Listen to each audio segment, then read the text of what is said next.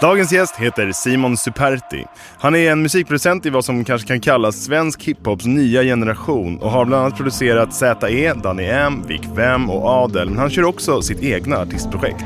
Han blev nyss utnämnd till årets producent i Grammy 2019 för sitt jobb med just Adel och Danny M, och då känns det ju inte mindre än givet att vi ska ta ett snack med Simon. Vi är superglada att Simon hade både tid och lust att komma till vår studio för att spela in det 81:a avsnittet av Musikproddpodden.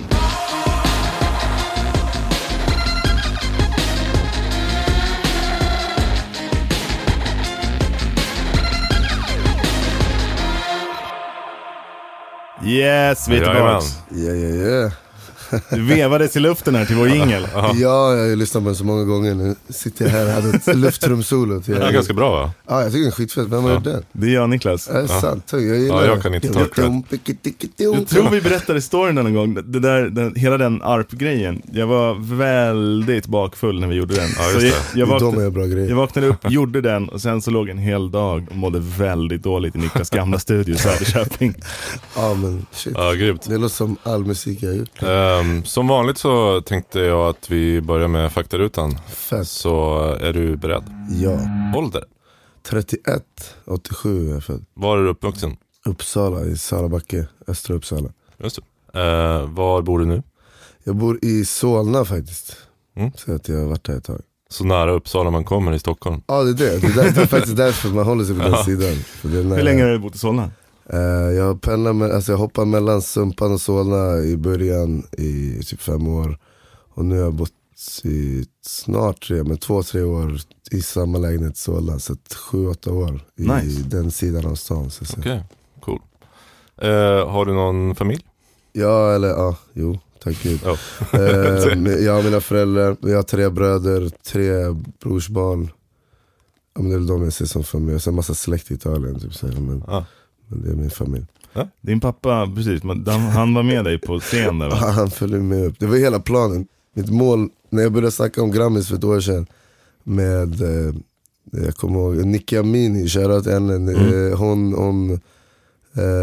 Hon var en av de som signade mig som artist till Amuse. Men jag satt och tjatade om Grammys till henne om att ta det lite lugnt. Och det är min pappa som gör min tag. Den där, är un prodotto di Superti. Så att hela grejen var, för folk tror att han säger bror. Är un prodotto di Superti. Jag säger, men pappa säger inte bror. Det finns liksom inte hans vocabulary. Så jag tänkte jag ska ta med honom dit. Så jag tjatade om det i 6 månader. Jag tror vi kommer tillbaka till Grammys. Ja, men det är min pappa i alla fall. Det är din pappa. Grymt. Har du någon utbildning? 0. Jag har knappt tagit studenten. Livet? Livet, grovt. Jag utbildas fortfarande. Cool. Slutar aldrig. Nej. Har du någon hobby utanför musiken? Det är säkert för att jag svarade förr, men det var ju min hobby. Så nu är det svårt att ta reda på någon annan. Men jag vet inte, jag började snurra in mycket i, alltså jag har värsta hobbyn som jag ska göra till min. Det är tv-spel. Alltså hade jag inte hållit på med musik så hade jag hållit på med tv-spel. Alltså göra tv-spel? Alltså jag skulle kunna göra vad som helst. Jag skulle gärna göra musiken såklart. Men jag hade lätt kunnat utforma karaktärer och typ, så bara vara lite det jag gör musik fast i tv-spel. Typ gå in i Rockstar eller alltså du vet, den världen verkar vara jävligt rolig alltså. Ja, alltså det är det jag hade kunnat gå från musikbranschen, alltså musikvärlden ifrån till, tror jag. Okej, vem är världens bästa producent? Lee Scratch Perry får jag slänga till, bara för att shit, det är väl ingen i Musikproddpodden som har dragit Lee Scratch Perry. Inte än, nej. Nej, men jag lägger Lee Scratch Perry. Ja. Snyggt. Ja, han är fet. Vi går vidare. Din största musikupplevelse i livet? Shit, förutom Grammisvinsten då, vilket är typ något av det sjukaste som hänt med mitt liv. Så alltså jag gjorde ju en vända på Täbyanstalten för 8-9 år sedan. Innan allt det här, av en slump. Det låter jättetöntigt att säga efterhand, men det var en slump att jag råkade hamna där. Under den perioden var det var i slutet av sommaren 2011 tror jag det var, någonting sånt. Och det var verkligen en sån här period att hösten började komma och man utnyttjade varenda soltimme man hade kvar. Och det var så här, varannan onsdag så får man pengar. Alltså även om du har hur mycket pengar som helst så får du in dina pengar varannan onsdag. Och varje onsdag var då kiosk. Och det här var en onsdag då du fått in dina pengar och det var kiosk samma dag. Så alla var skitglada och det var lite sol. Så att alla gick ut den här timmen promenad, tänkte det är 3 stängsel och det är massa plitar. Och det är så här klyschigt fängelse liksom. Och jag kommer ihåg, det var en fängelsevakt som hade blivit ihjälslagen i häktet. En kvinna som var typ 25 år. Det kommer jag ihåg. Exakt, och hon var tydligen jättesnäll som många intagna och sådär. Men hon blev mördad som skulle ha en tyst minut. Så det var så här att en del barnsliga intagna var sådär, men vi är kaos. Medan de äldre intagna var så här, shit, en kvinna som har dött, låt oss gå ut och vara tysta typ. Men så vi gjorde det, vi gick ut allihopa på rastgården. Och där fanns, så det samlades kanske 20 pers där. Och efter den här tysta minuten så satt vi kvar. Och det fanns en gitarr där, en kille som just hade kommit in 2 dagar tidigare, som spelade typ i gura. Alltså han kunde ju typ ta lite ackord. Han körde mest på känsla typ, det blev lite falskt där, men det var kul. Och 20 pers satt där runt bänkarna och rökte cigg och liksom från olika nationaliteter, bakgrunder, straff, ålder, allting. Och vi började jamma där med den här gitarren. Och jag kom på en låt som jag skrev ner där, som kom till där. Och alla började sjunga med till den här låten och satt kvar under hela timmen och vi bara jammade i en timme typ. Och ju mer vi kom igång, för folk började smälla på bänkarna och liksom så här, kom igång, så började plitarna liksom cirkulera närmare och närmare oss och komma tajtare och tajtare, som inser att vi spelar musik. Och det är svårt att förklara så här i efterhand, för då var jag inte producent och hade ju knappt gjort någonting. Jag satt in. Så att den känslan, jag gick och skrev 2 låtar utifrån den grejen. Jag hade ju ingen röstmemo där liksom, så att jag var tvungen att ha det i huvudet. Och den känslan jag har kvar med idag, för att vi var verkligen på botten. Vi spelade liksom musik, de tog det helt fel, men det var skitkul och alla levde liksom lite på det, och speciellt jag. Så att det skulle vi säga att det är något av de största musikminnena jag har. Du, det var nog ett av de bättre musikminnena jag har fått i den här podden. Fan vad starkt. Jag har sparat alla de här scoopsen till er. Yes. Ja, men fan kul. Jag har 1000 sådana grejer. Hur gammal var du när du gjorde ditt första musikjobb? Alltså fick betalt för någonting? 13, 14. Vi har ju rappat hela mitt liv och typ hållit på så. Men vi anordnade, alltså, då fanns ju inga pengar i det. Men vi anordnade en fest typ, drog 400 personer, fritidsgård, hämtade våra lokala rappare i Uppsala då.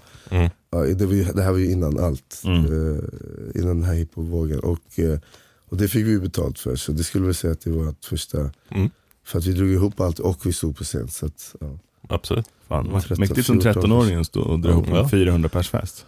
Ja, jo, det kom mycket folk. Jag trodde det inte skulle komma så mycket, men det var ganska packat. Det var jag och en kompis. Kul. Grymt. Sista frågan är faktarutan. Vad kommer det att stå på din gravsten? Prodotto di Superti. Nej, det kommer... shit, jag borde också tänkt på. Jag har garvat åt 80 tidigare. Men, nej, det som kommer stå på min gravsten, det är väl... In loving memory of, typ så här. Ja, typ så här. Shit, jag måste komma på något coolt att ha på min gravsten. Prodotto di Superti är väl asfett. Det är skitfett. Det får stå Prodotto på min, i och med att alla andra Superti har något eget. Sådär. Men vi har ju en familjegrav, skitmakabert sådär. I Italien? Nej, här i Sverige. Det finns en i Italien också, men för oss i vår familj. En av oss begravdes där. Och min pappa kollade rakt ner i hålet och bara, du vet Simon, det finns 7 platser till här. Och jag kollade runt mig och så, du vet, stod i Solna liksom, bara, är det här jag kommer? Jag vet inte om man kan ta med Solna, men du fattar. Det finns väl något fint i att veta var man hamnar till slut, tycker jag. Jag vet inte om jag vill hamna i Solna. Jag frågade där då, jag bara, om jag har möjlighet i framtiden, kan jag liksom ta upp den här graven och ta den. Nej, låt den vara. Så jag kommer hamna i Solna. Men vi fick ju lite här en inblick i hur det kommer sig att det började. Dels så har du rappat jättelänge och sen var den här musikgrejen från fängelset. Ja, alltså det var ju bara en segway. Typ fängelset var ju bara en idiotpryl som jag snubblade in i. Ja, men det var en stark upplevelse där. Du fick 2 låtar ur det som du var tvungen att memorera till och med. Du kände att det var då som du bara, fan, det här är vad jag ska hålla på med. När bestämde du för det? 2003. Alltså det var ganska klart tecken. Alltså jag skriver rap sen jag var 12 typ. 87, 2003, då var 14, 15. Ja, och jag har skrivit sen 2000, 2001 kanske jag skrivit grejer. Men 2003 så jag och en grabb jag kände då, jag rappade framför andra, rappade framför, shit rappar du? Det var ju liksom ingen grej att rappa på den tiden. Det var väl typ Ken Ring och Ayo, Latin Kings och Petter, punkt. Betongdjungelboken. Ja, det var bara dem liksom sådär. Vi hade ju hört Aki, kanske några år senare, 2003 när jag började, då hade vi hört Aki. Alltså på lokal nivå liksom sådär. Men utöver det fanns det ingenting. Så att jag kommer ihåg att 2003 då bara, vi ska börja rappa typ så. Och vilket vi gjorde. Och vad rappade du på för beats då? Alltså saker du hittade på nätet typ? Beats, ja. Jag hade verkligen inga beats. Vi snodde beats och spelade. Jag kommer ihåg att vi hade en mix, en vanlig mick för scen liksom. Inkopplade i en sladd, gick runt och rappade i rummet och trodde att så man fick upp en låt. Yo, skrek han bakifrån sådär. Och så la vi ihop det i typ så här, fan var det Adobe Edition som heter Cool Edit Pro då. Just det. Så old school, ja. Jag kommer ihåg, jag satte det också. Ja, det är det. Ja, det var, alltså, jag har gjort en hel skiva på Adobe Edition. Det är helt sjukt, alltså, innan jag var producent. När jag gick ut 9 så, alltså jag hade 0 betyg, alltså, jag hade alla streck fram till 9 som en idiot. Jag har aldrig varit riktigt dum, men jag har varit riktigt dum ändå. När jag då gick ut 9 så hade jag ett MVG, 6 VG och resten G. Så det, för mig var det liksom, det var ju full pott på något sätt. Alltså jag hade ett MVG överhuvudtaget. Jag kommer inte ens ihåg vad jag hade det i, men jag hade ett MVG. Alla mina skolor lagts ner by the way. Och min pappa hade liksom haft en morot så här, om du klarar 9 och kommer till gymnasiet, då var jag en överraskning för det. Överraskningen var att han hade en gubbe han kände som byggde datorer. Så han byggde ihop en musikdata på den tiden, en Windows-data. Och du vet, skaffade en mic på hörlurar, en sån här mixerbord, alltså inte ljudkort, ett mixerbord. Det är så här, som man skulle, du vet, det var ju ett ljudkort, men det var ju ett mixerbord typ så här, med gainen och helt onödigt i alla fall. Och då hade jag ju bara Cool Edit Pro, för att han visste inte vad man gjorde mer med det. För övrigt, Cool Edit, vad är det för jävla namn att sätta på ett program? Cool Edit, ja men det var ju en slash 90-talet också. Men då hade jag Adobe Edition, så jag satt med det, så jag har alltid typ räckat in mig själv och typ, jag vet inte, jag satt på wow och läste så här hur man mixar och jag hittade ett sätt som funkade för någon kille som jag gjorde på allt. Så jag har ju suttit i program sen jag var liten, men ändå inte sett mig som det liksom. Cool. Får jag fråga då, vad sitter du i nu då? Logic. Så Logic. Jag lovade mig själv då att jag bara, för att jag gjorde 7 beats också i Fruit Loops på den tiden. Jag samplade Tarantella. Och jag vet inte vad jag höll på med. Jag bara klickade in någonting tills det lät okej. Jag fattade inte hur man fick takter och funka och så. Jag gjorde 7 beats som hette 1-7. Och sen kommer jag ihåg att jag sa att när jag har allting, typ keyboard, alla ljud och kan spela, då ska jag göra det. Och det blev inte förrän jag var typ så här 27, 28 som jag hade allting. Och jag sa att jag bara, fan jag har ju allt, jag kanske borde börja testa göra beats. Just det. Och det var då jag började beats. Just det. För du sa det innan att du har bara hållit på, vad sa du, 3 år, 2 år? Ja, eller typ snart 3 år blir det. Det är en ganska stark acceleration. Man kan ju spela på att det var en kometkarriär, men det tog som alla, det tog en tid. I det dolda var det länge så. Man lägger grundarbetet och sen har man tur inom citattecken när det händer. Till exempel, jag spelade in en skiva med 2 killar på 4-5 månader på Adobe Edition på en på samma data jag fick i 9. Så det var lite played out by den. Så att, alltså, jag skämtade inte när jag menade att jag tyckte space och tyckte play, att man kunde gå ut och ta en cigg och sen hörde man den spelas upp från rummet. Då gick man in och lyssnade på ändringen man hade gjort. Så gjorde vi en hel skiva som vi sen gick runt och sålde i hela Sverige, på gatorna för 50 spänn. Vi har varit i Västerås, Enköping, Uppsala, Stockholm, liksom överallt, sålde plattor. Så CD då? Eller? Ja, CD, och CD var på väg ut redan då. Så det var så här, vi fick stå och rappa för folk i hörn för att de skulle köpa en 50 kronor singel. Vi sålde 3000 plattor på 5 månader. Så det är sant. Fan, det är ändå ett ganska starkt grind. Men alltså, som vi sa i introt där, du är liksom en del av den här nya svenska, det finns liksom, svensk hiphop har ju blommat upp nu senaste åren och bara blivit en riktig grej. Det är helt sjukt, ja. Och du är i allra högsta grad en del av det. Vad lyssnade du på som du har tagit med dig som influencer in i det? Och någonstans, du blev en producent när du började göra beatsen själv. Ja, exakt. Vad var det du ville göra som inte redan fanns? Alltså, den här historien har typ nuddat på lite, men jag ska dra den riktiga historien. Den riktiga historien är att jag är som sagt, jag är från Uppsala. Där i Uppsala lärde jag känna Adel när han var typ 16 år. Han har släkt där. Och då var jag så här, rappare. Jag gjorde mitt lilla skit liksom, så där. Och han var en ung kille som var lite bråkig sådär och så. Och det var ju inte något mer med det på massa år förrän jag började göra lite beats. Den första idén, alltså, jag kommer till det med Adel, men det första som hände egentligen var att jag började jobba jag muckade från anstalten som jag berättade om tidigare. Jag satt för att röka för de som undrar. Ja, det är inte så mycket mer med det. Det är inget mer roligt än så. I alla fall.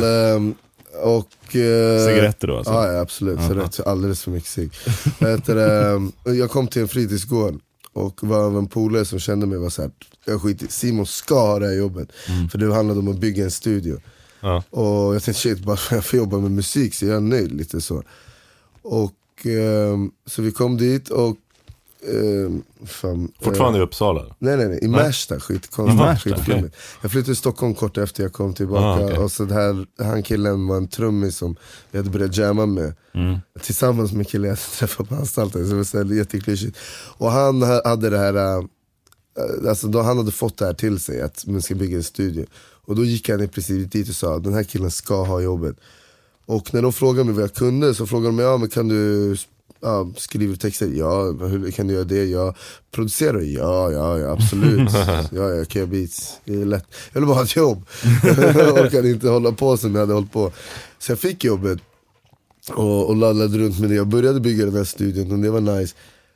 Tills de sa till mig, skulle du kunna behöva en workshop där vi sitter och lär ut lite beats? Eller hur? Så att jag gick till mina andra polare som är producenter typ, och som jag ändå har suttit med. Jag har ändå kollat vad de gör. Så de har producerat mig. Och typ nötte YouTube i en vecka tills jag kunde typ lära ut. Och sen är jag pedagog också. Jag är så här, kunde jag dra fram en battery liksom så här, och spela en snare och en kick och bara, men testa nu ni. Jag sitter här och kollar, du vet. Bra. Och så tog jag fram en kontakt bara, men lägg ett ackord. Eftersom jag inte kunde lägga ackord. så där då i alla fall. Så det var så här att, så fick jag ihop det ändå. Så blev det ändå låtar. Och det är ju ändå producering i sig, inser nu i efterhand. Men då var jag inte alls självsäker av det. Då tyckte jag att så många, nu drar jag inte in mig i den även fast jag är det, men så många framgångsrika människor har sagt före mig, så att man känns som att man lurar folk. Det heter till och med the imposter syndrome. Imposter syndrome tror jag alla vi har. Ja, men och det är alltså någonting som typ, vad fan var det? 40% av alla människor lider av bitvis i sitt liv. Att man tror att man bara... Man är bluff. Liksom. Man är en stor jävla bluff. Ja, tills man gör något bra. Liksom. Nej, men till och med då. Ja, då är det så här, jag har bluffat mig igenom. När som helst kommer de komma på mig och ta bort all framgång. Jag kände mig som ett gatbarn i svensk musikbransch lite så här, vad gör jag här? Jag fattar ingenting och jag kan inte ackord liksom, jag vet inga termer. Jag känner mig allmänt dum. men det gick ändå ganska bra. Så i alla fall därifrån Märsta, där kom jag in och kunde leva lite på att göra musik. Så att det fick igång mig lite så att säga. Och så gick jag väl igenom ett annat just då. Så att jag gick igenom ett annat just då, så det var svårt att skriva. Så här, ibland kan det vara, för mig i alla fall, skitjobbigt att skriva av mig. Men då var det skönt att typ kunna göra beats och musik. För att man fick ut någon form av känsla. Och den grejen öppnades mer med mitt huvud. Så att jag gjorde det mer för att det var soft. Så jag tänkte, men när jag väl gör något som är grymt, som jag tycker är grymt nog, då ska jag göra något av det. Och i den vävan så träffade jag en kille som heter Ayman Kabli.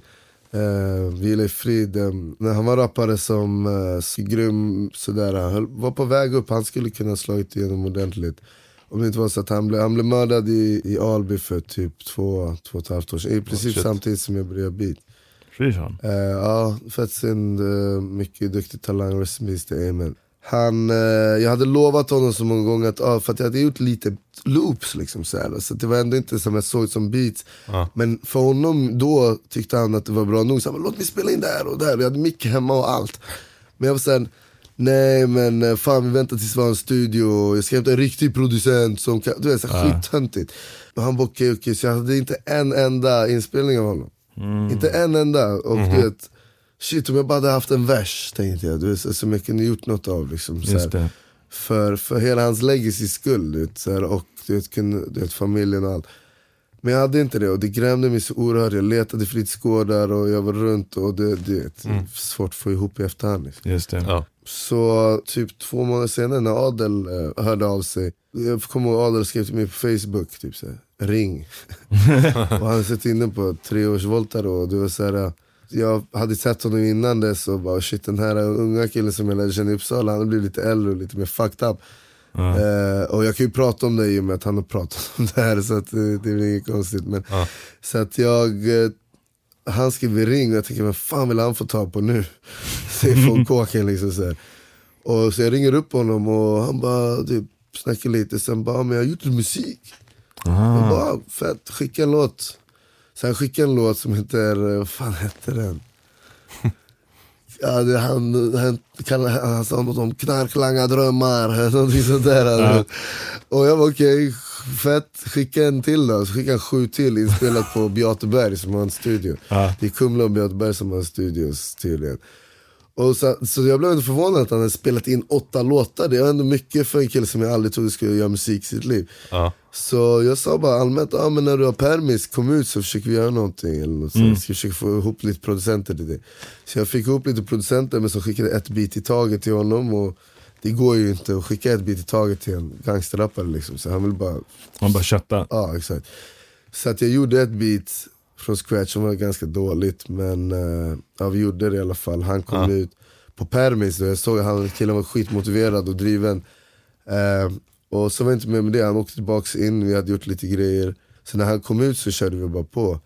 Och det var ju så jag började göra beats på riktigt. Alltså så här, jag började ta för mig och började, okej, jag är producent nu. För helt plötsligt hade jag en artist som var helt ny, men hade så sjukt mycket historia och saker att säga.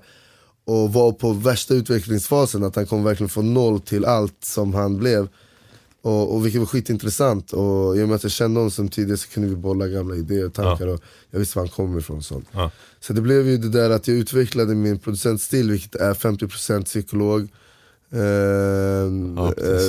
Men typ 1%.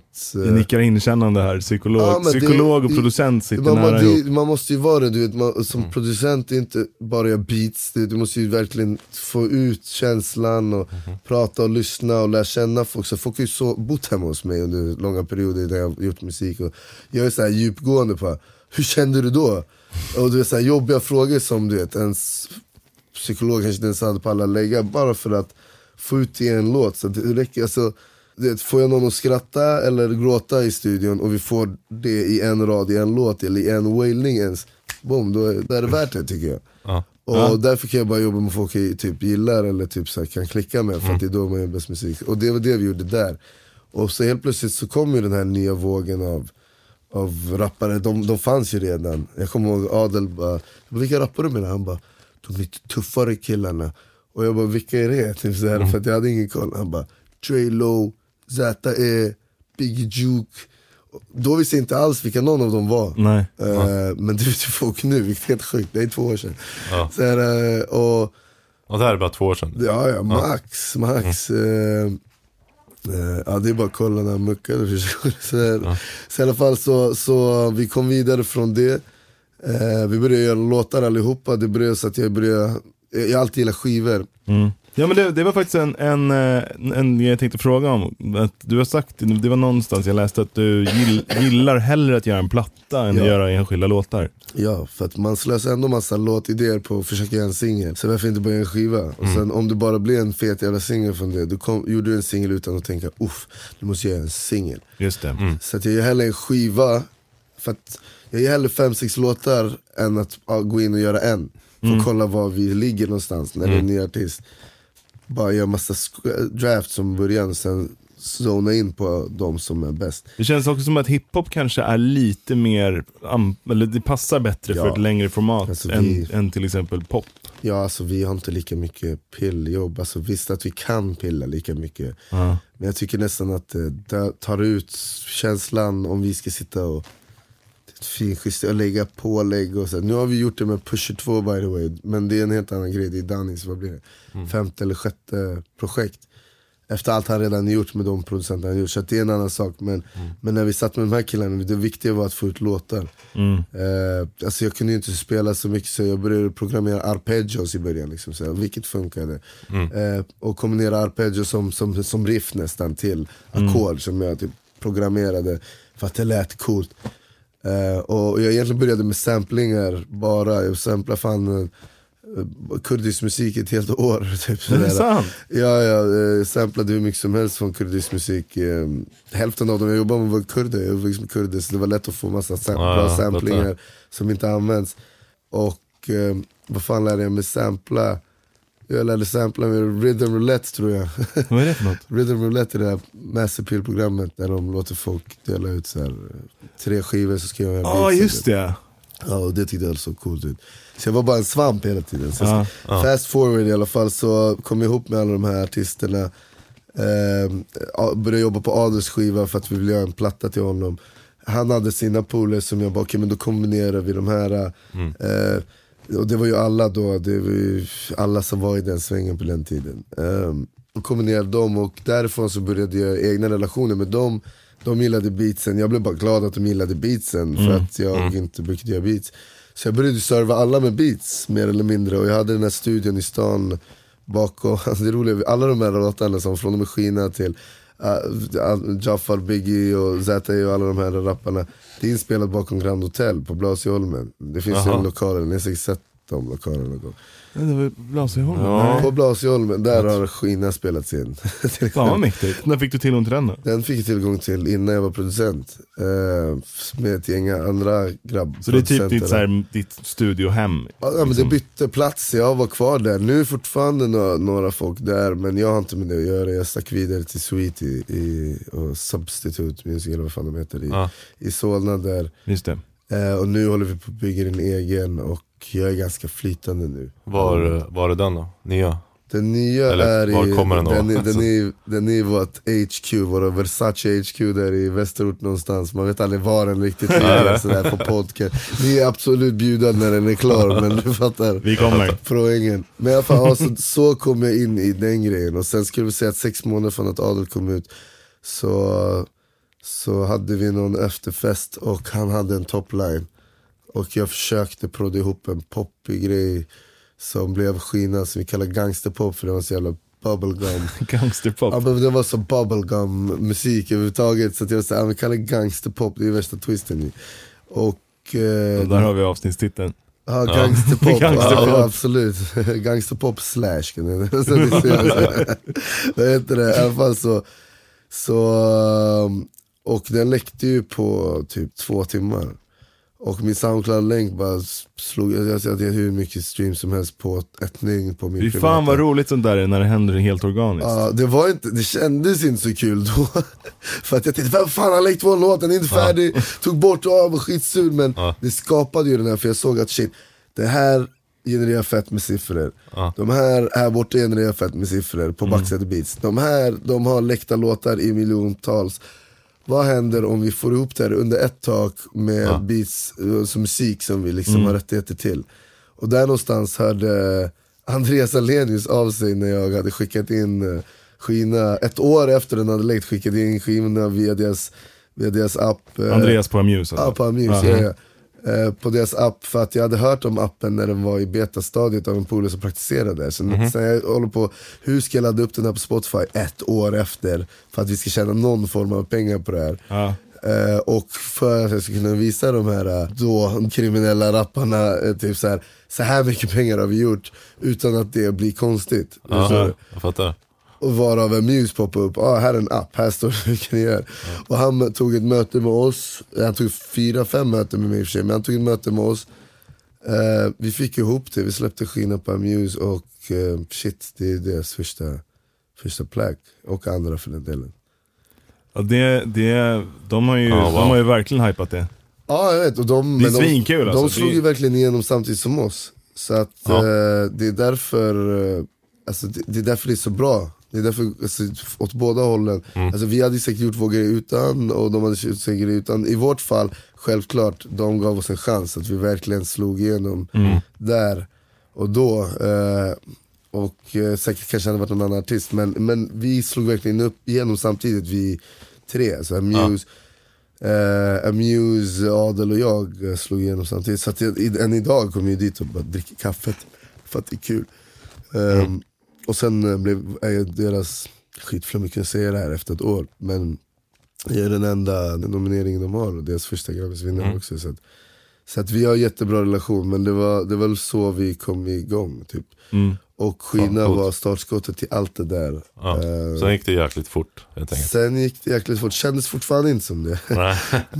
men helt plötsligt hade vi skivkontrakt och jag tog typ 3 steg tillbaka från bara vara artist till att vara liksom så här producent, men också så här, men hur utvecklar man PR-strategier och satt med Andreas Alenius och typ hans crew där och bara lärde mig. Och det gjorde så att jag är en helt annan type of beast nu än vad jag var för 2 år sedan. Du släppte ju en egen platta också. Ja, just det. Ganska nyligen. Prodotto, det släppte jag också förra året. Ja. Hur skiljer det sig att jobba med din egen musik mot att jobba med andra mycket rappare? Jobbigare. Ja. mycket jobbigare. Jag trodde ju hela tiden min debutskiva skulle vara Quincy Jones, hade gärna fått dra av ett solo på den. Alltså typ så stora förväntningar hade jag på mig. Men så kom det till kritan att jag hann bli producent. Jag blev egentligen, nu kan jag säga det för att nu är de så way ahead, men då så bröt vi lite mot Muse-modell i och med att jag blev signad, för att då var det jättenytt. De hade ju bara streams som de gick på och algoritmer och sånt. Och jag var inte så här. Jag har aldrig gillat att ta för mig för mycket. Alltså, så jag är redan så mycket som jag är. Jag har mycket ADHD och sådär. Men jag gillar inte att vara så här: look at me! Det har aldrig varit min grej riktigt. Så här. Annat än att folk kanske gör det bara för att det står och skriker i det här. Så det är inte meningen. Så här, så jag visade dem på kontoret alla mina låtar och liksom gav dem playlists. För de jag kommer ihåg, jag satt med Andreas på ett plan till Malmö typ. Han skulle visa sina nya Bose-lurar, så då testade vi dem med någon av mina låtar. Han bara, shit, är det här du? Typ, så och jag bara, okej, han bara, skicka några länkar då. Jag bara, okej. Så då hade de typ gillat dem nog så att de satt och lyssnade på kontoret.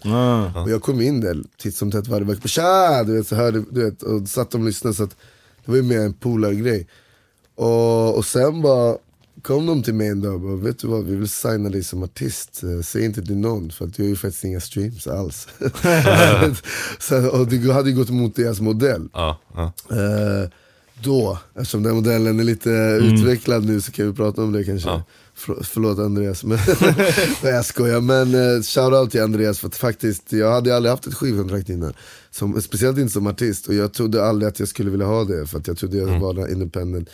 Men när jag fick det av dem på det sättet, så tänkte jag, fuck it, let's do it. Och det satte ju min position att jag kunde sluta söka typ restaurangjobb under den tiden.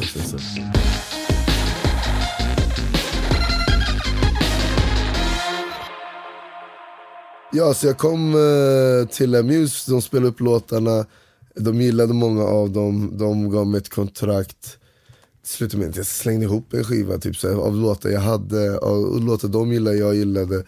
Nischade, åkte till Göteborg, till ytterligare en av era gäster, till Hans Brooks Olsson, eller Olsson Brooks, och varav jag träffade via Vic då, Vic-skivan. Så gjorde jag min skiva där också. Och det var helt röjigt. Han jämförde mig med Klerup den tillfällen. Han bara, det är en polare till mig, så ta det här rätt, men du påminner som fan om Klerup. Och jag vet inte om jag ska ta det som en komplimang eller inte, men jag tog det som en superkomplimang. Men det var verkligen så, sovit en timme, kom till studion helt förstörd, gick ut, rökte hasch typ sådär, utanför, och han typ blundade för det. Lät mig komma in, var helt galen, kreativ, och sen gick därifrån.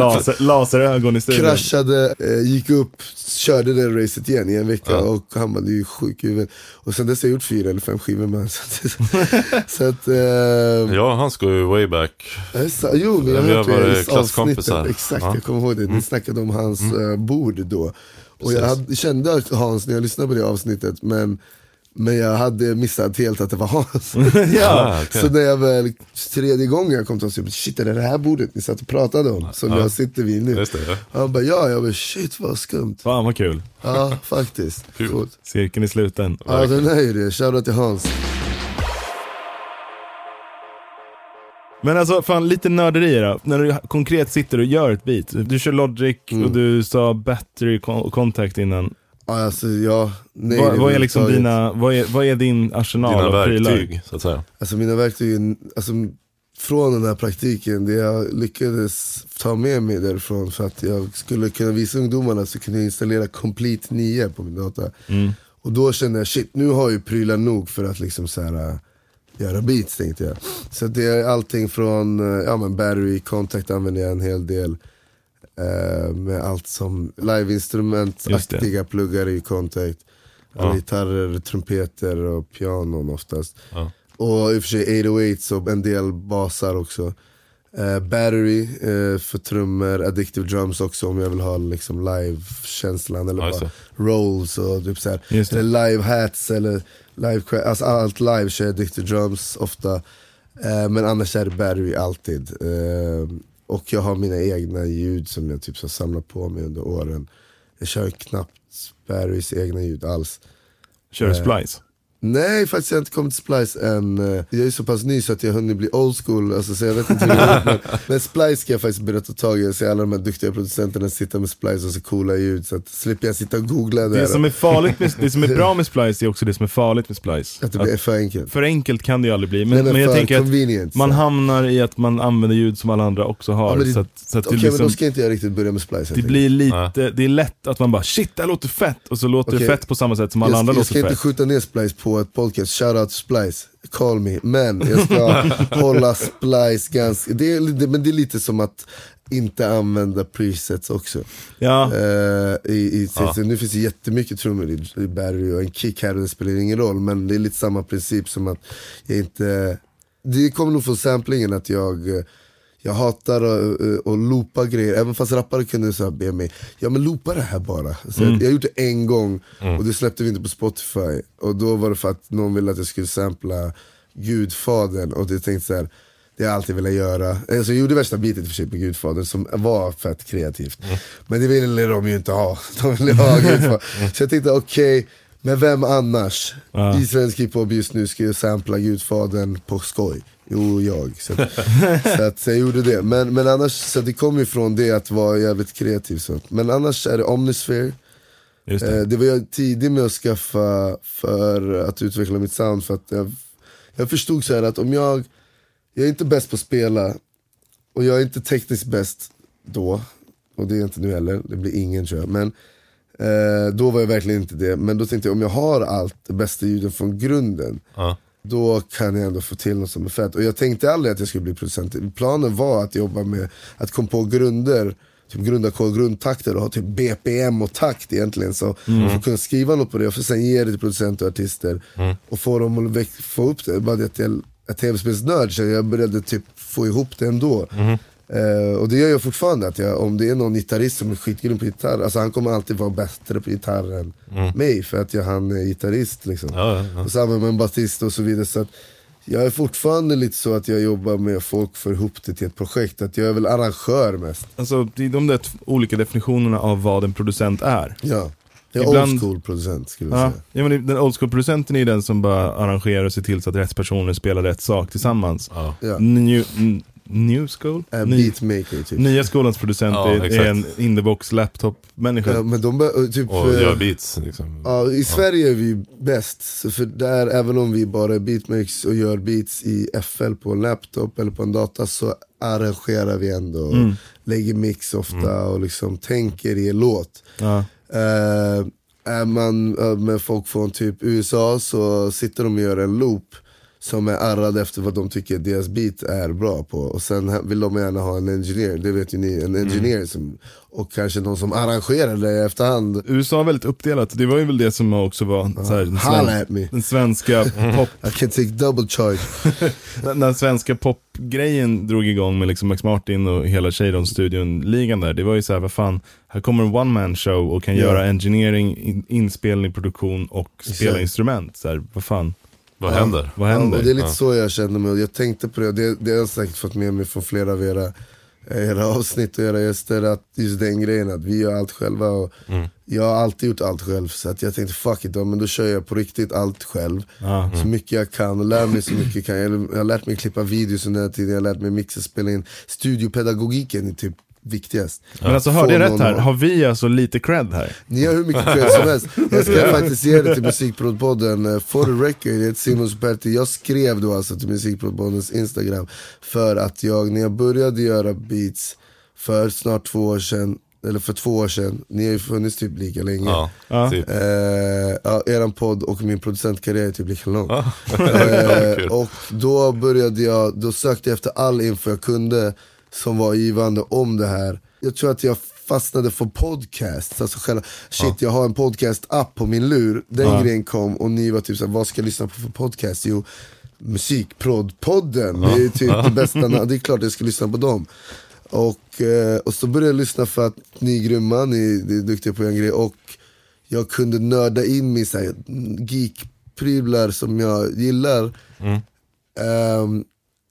Via en podcast på svenska. På svenska, på väg till ställen liksom. För att de människor jag jobbar med, det var ingen idé att sitta och snacka om frekvenser med dem.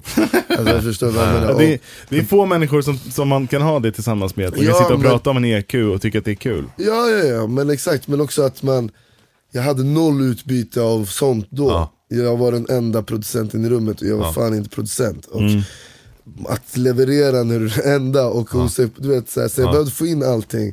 Och där kom ni väldigt bra till ans, för att ni är jätteduktiga på, alltså ni är ju individuella proffs, men också ni snackar om rätt grejer. Jag fattade vad ni menar liksom, så här, och så var det intressant också, så att fan vad roligt att höra. Så att självklart så har ni en stor del till det. Det är liksom, jag satt på YouTube och lyssnade på er. Det var basically. Fan vad kul. Wow. Tack. Ja, det är så lite så, tack själva. Ja, då lägger vi av då. Nu är färdig. Kanske fler producenter behöver hjälp. Ska jag hänga en Grammis på väggen?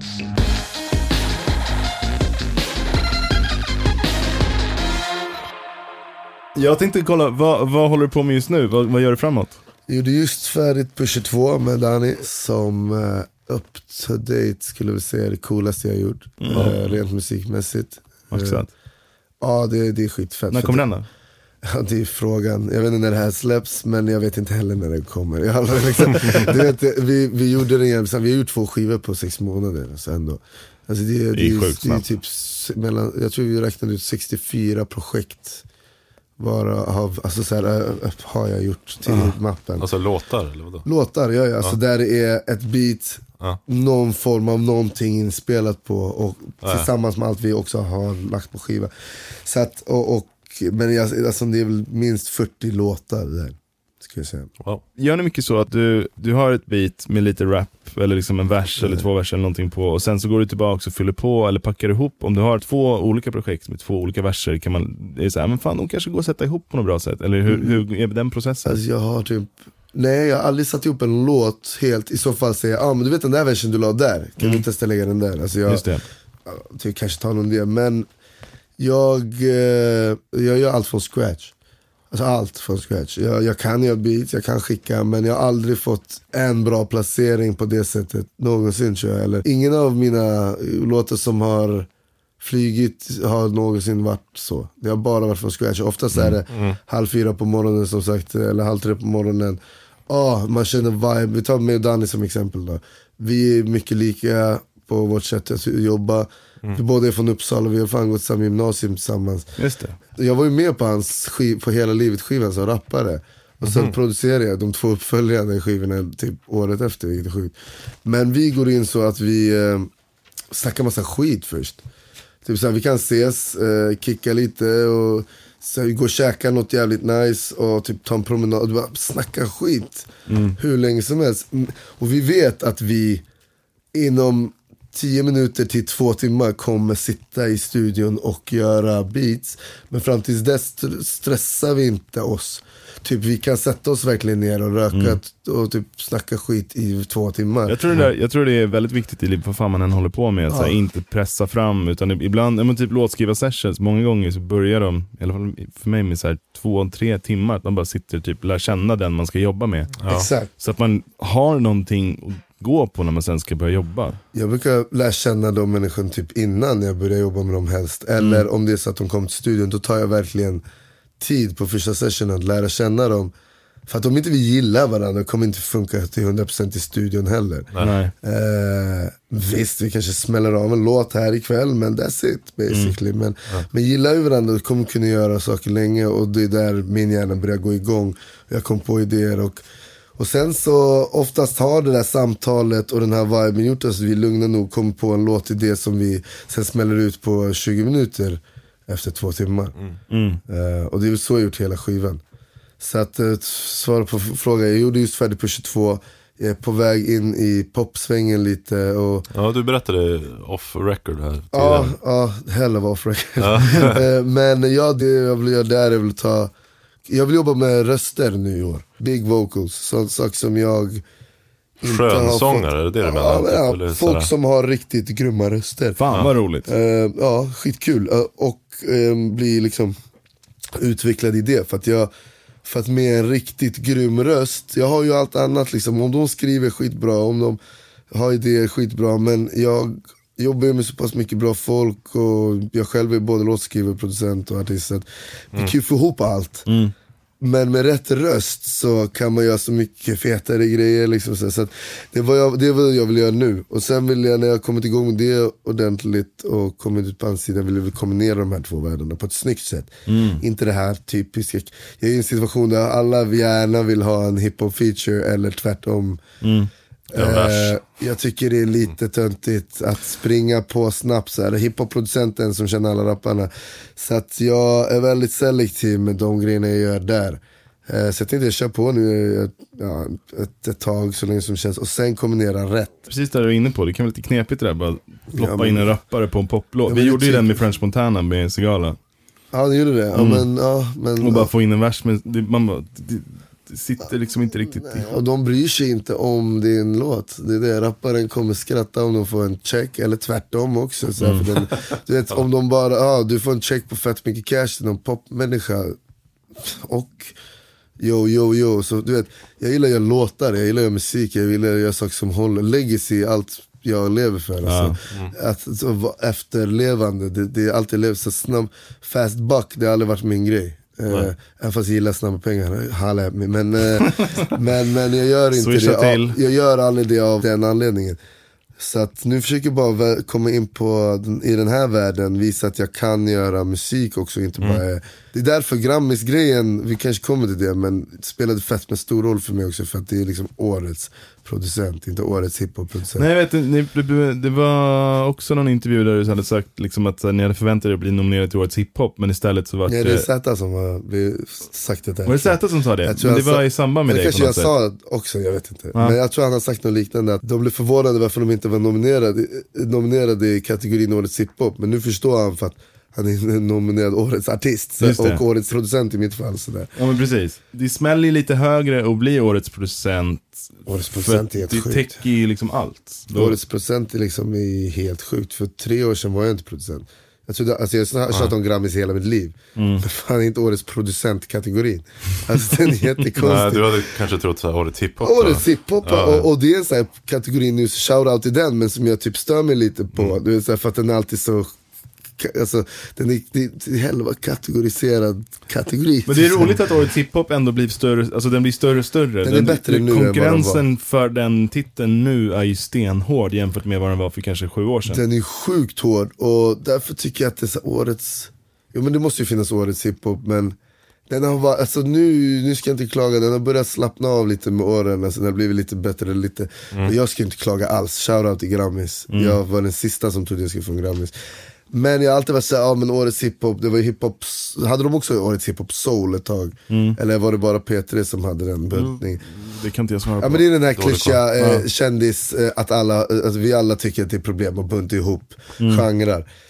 Och det som alla vi störde oss på, bli uppbuntade med andra genrer som liksom inte har med oss att göra, som egentligen är mycket större än oss. Hur fan ska vi battla med liksom Seina Bosi? Men det är väl också så här, i Sverige så soul och hiphop har inte varit så jävla stort på ett tag. Så det har väl makeat sense att plocka ihop dem. Jo, men det är ju skönt, alltså jag ska inte klaga alls för att det verkar typ komma över. Men det var det väl ändå jag tänkte på då, när jag tänkte Grammis, att hamna i hiphop-kategorin, måste vinna den mot någon popstjärna typ. Och så att bli alltså, som producent, det är nästan fetare. Känner du att det har gjort något? Vad har hänt sen? Vad har hänt liksom med runt dig sen dess? Sen jag vann. Det måste ha gett ganska mycket då. Det är helt sjukt. I guess. Ja, jag behöver inte förklara för mina föräldrar lika mycket vad jag håller på med. Det är väl den största vinsten. Den andra vinsten är att jag har blivit uppfattad mer seriöst, såklart. Alltså jag är fett, jag skrattar mycket, jag driver, skämtar, har kul, alla jättemycket så, men jag är jävligt seriös med vad jag gör. Det måste man vara för att kunna göra så. Hur många plattor gjorde du förra året? Jag vet inte. 10, 12, 8, 10, jag vet inte, en flytande siffra i och med att allt blev inte släppt. Men jag gjorde mycket låtar förra året. Eller förra året ska jag inte säga, med slutet av 2017 och 2018, helt ärligt. Bara det som släpptes är ju väldigt mycket. Jag gjorde 70 miljoner streams förra året. Jag hade 30 2017 och 0 2016. Så att jag har gjort det är en bra 100. Ramp. Då borde det bli 200 i år då. Ja, basically. Jag har inte, det är sköna, det som hände med att vinna Grammis, det var att stenen på mina axlar föll för mig. Och det är det viktiga, att jag tog ut min pappa på Grammisen, jag grät inför hela svenska folket på Kulturnyheterna.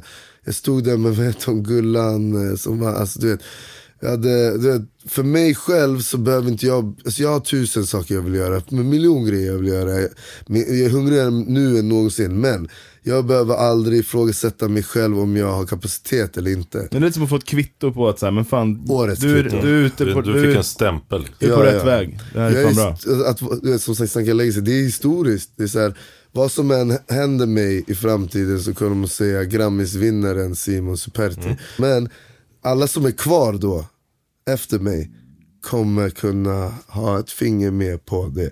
Och mina brorsbarn och allihop. Och det är det jag lever för. Så att, och det finns ingen i hela världen som kan säga till mig att jag inte, men du har ingen magkänsla. Du inbillar dig själv. Eller alla de här problemen, det är ingen som kan säga det till mig. Och det lovade jag mig själv backstage efter jag typ välte en mick på Grammis-scenen.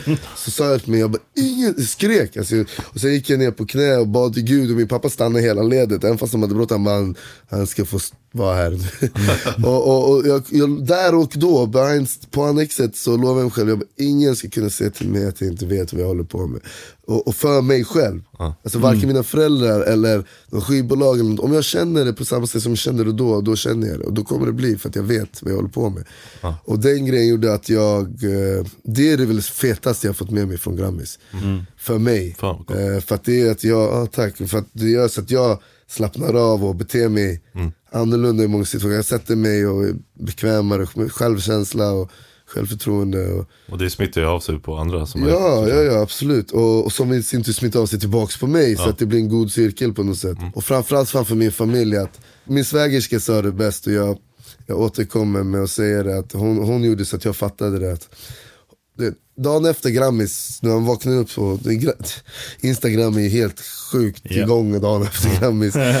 Och den som stod ut mest var min svägerska, just att hon la upp en bild på mig för typ 10 år sedan och bara, i 10 år, egentligen är det 15, men i 10 år så har vi tjatat på Simon att skaffa ett jobb. Igår vann han Grammis. Grattis. Så enkelt. Och det var ju så här, hon skrev det som jag kanske önskade att hela familjen kanske skulle gett till mig för 10 år sedan när man höll på. Men hon skrev det så, och det var så att nu är vi förbi det där. Du vet, så här, Mina bröder, jag är yngst i familjen, jag har 3 äldre bröder. Jag är automatiskt den som är efter alla. Jag skulle bara, en snabb kul fråga. I singeln I natt Singel i natt, så pratar de om att ta av sig sin ring. Är det en blinkning till Mauro Scoccos? I natt så tar jag av mig min ring. Han är också italienare för sig.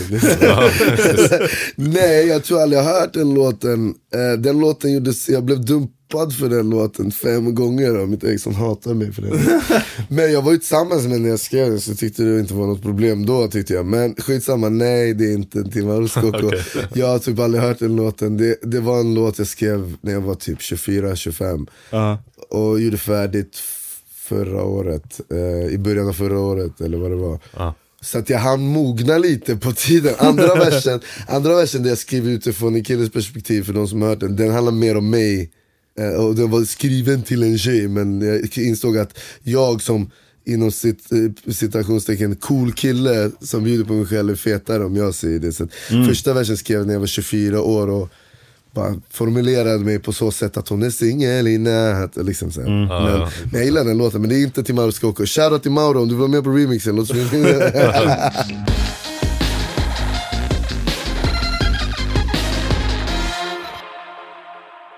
Sista frågan då. Yes. För någon som vill komma in i branschen och bli en ny Simon Superti, har du några tips att ge på vägen? Skitstroppet, men det finns bara en.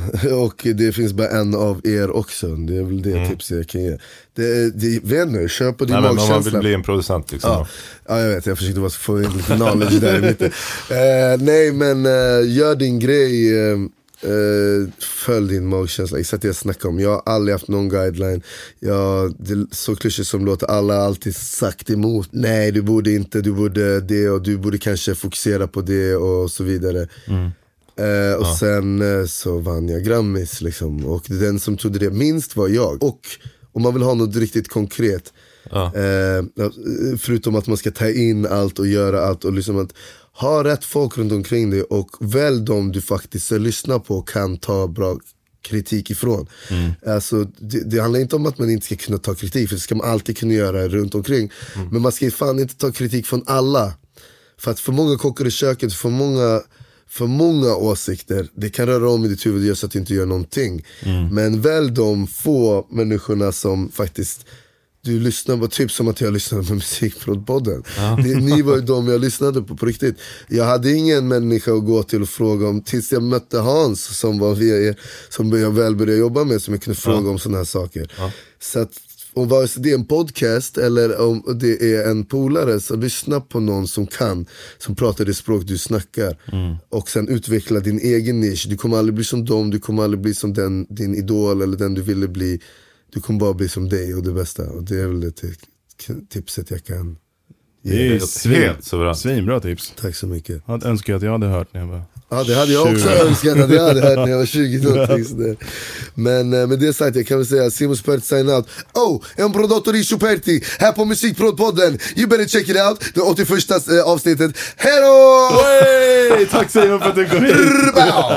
Och för er som lyssnar, glöm inte att kolla in vad Simon har gjort. Vi gör en spellista till det här som ligger på musikproducent.se/podd. Där kan du också kanske hitta... Du får göra en Spotify-lista. Jag ska dra ihop den. Där kanske man också kan hitta en länk till din Instagram om man skulle vilja så, eller något annat. Den heter Prodotto di Superti. Det är väl bara gå in och kolla in mina galna upptåg på mina händelser. Sen jag vann Grammis också, jag blev galen på sociala medier.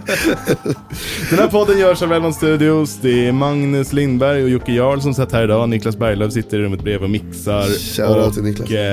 Nästa avsnitt kommer om 2 veckor. Vi hörs då. Ha det fint, tack! Hej!